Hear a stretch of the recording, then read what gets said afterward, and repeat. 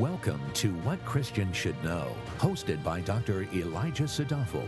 This podcast equips you with clarity and meaningful answers about God, the Bible, and your Christian life. Now, here's Dr. Sadafel. When you are slandered, the enemies that are slandering you are the foes on the outside. But in seasons of slander, you have far more to worry about than just the slandering enemies without. The enemy within is a far more ominous threat. In this episode, I will explain 3 ways how the enemy within nudges you to take your eyes off God and therefore sets you up for defeat. The enemy within simply refers to the carnal side of us that wants to do what it wants to do, desires instant gratification, and distrusts God. Our scripture focus will be Psalm 7. Psalm 7 is a prayer song composed by David. There, we find King David in the midst of a slander campaign. Simply defined, slander is a weaponized lie meant to hurt someone, especially their reputation. By definition, the slander is not true, because if it was true, it would not be slander. The text does not tell us what lie was weaponized against David. It simply tells us that the chief slanderer was a man called Cush. Cush accused David of something, and that something was perceived as injustice. This was a big deal, seeing as how David was a king. He was the man who was supposed to be the prime champion of justice in ancient Israel. David begins by turning to God and asking the Lord to deliver him. In Psalm 7, 1-2, he says, "O Lord my God, in you I have taken refuge. Save me from all those who pursue me and deliver me, or he will tear my soul like a lion, dragging me away while there is none to deliver." Notice that David turns to God first. The psalm opens by him saying, "O Lord my God." David knows that slander is tough, which is why he dares not fight the battle alone. Slander is also difficult to process because we cannot repent of something that we never did. Neither can we make good on something if we never did anything bad. Hence, before David talks to men, he talks to God. This brings me to my first point. 1. In seasons of slander, the enemy within nudges us to value the opinion of the crowd more than the opinion of God. A slanderous crowd has a voracious appetite, and the mob does not rest until you are destroyed. A means by which the slander therefore takes hold of you is if you begin to value what others are saying more than what God has to say. If you actually invest in what they say, you get more and more upset when they mock you. The problem is that slander is evil and does not play by the rules. Thus, even if you do something virtuous, slanderers will berate you. This is why the enemy within desires for you to invest serious psychological stock in the opinions of others, so those other opinions can trample you down into the dust. The good news is that while slander may fool the public, it can never fool God. Slander never compromises a person standing with their Heavenly Father. The only damage slander can do is to compromise an earthly reputation. So slander can evoke illegitimate anxiety within because of an overestimation of the opinion of others. This is not to say that all anxiety evoked by slander is illegitimate.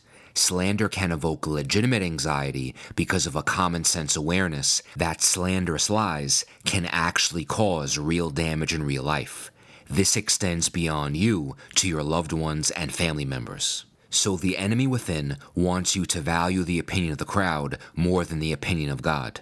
The reality is, if God is pleased with you, it does not matter who is displeased with you. It is therefore better to stand with integrity before God than to fall with the applause of sinners.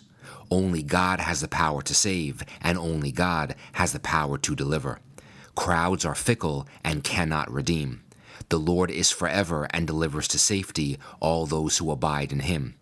Let us therefore follow David's example and begin an appeal against slander by declaring our unwavering confidence and reliance on God, cognizant that his opinion of us is what matters most. David continues the psalm in verses 3-5. That text says, O Lord my God, if I have done this, if there is injustice in my hands, if I have rewarded evil to my friend, or have plundered him who without cause was my adversary, let the enemy pursue my soul and overtake it, and let them trample my life down to the ground, and lay my glory in the dust.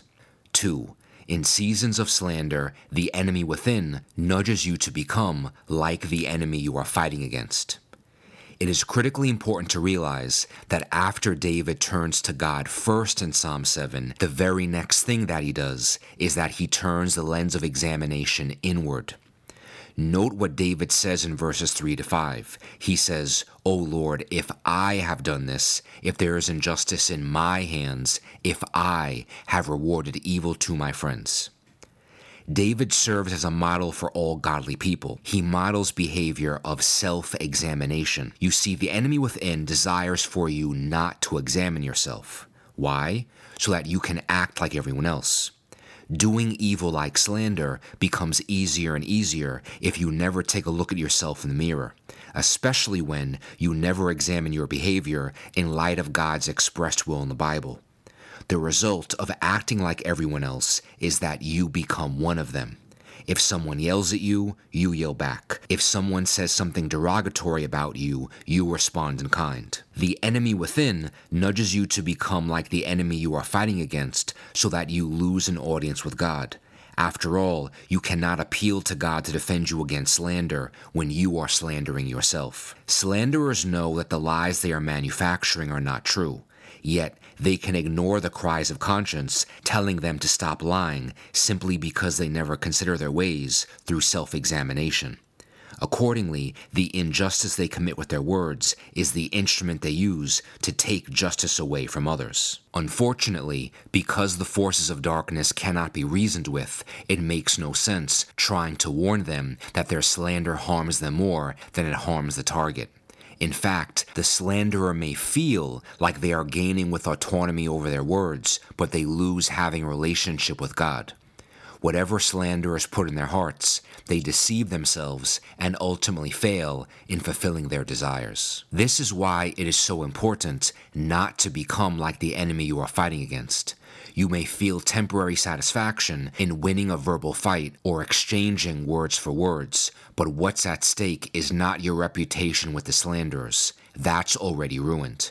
What's at stake is your reputation with the Lord. 3.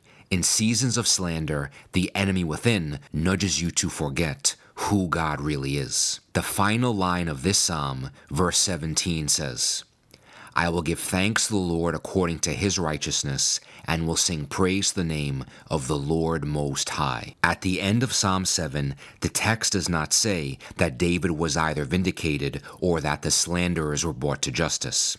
The text does say that David found his comfort at the end based upon who God is. And who is God? The Lord Most High, or the one who is in complete and total control. The subtle trick that the enemy within likes to play is to nudge you to forget who God really is. When you forget and fail to realize that God is in total control, you lose faith and try to figure this out all by yourself. Distrust of God begets following your own prescriptions instead of the Lord's. Remembering who God is means this season of slander did not catch God by surprise. Remembering who God is means that God will vindicate the righteous, that God is our shield, that the unrepentant will never escape divine justice, and that when you pray to Jesus, he can empathize with victims of slander. The Lord Most High cannot stop being in charge.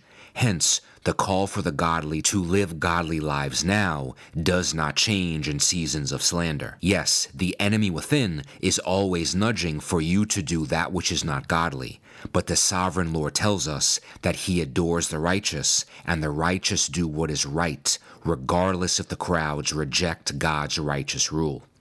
The Lord Most High is above everything else, and when you remember who God really is, you embrace the calling he has placed on your life to think and act above slander.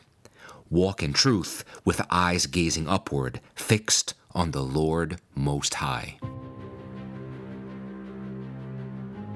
Thank you for listening.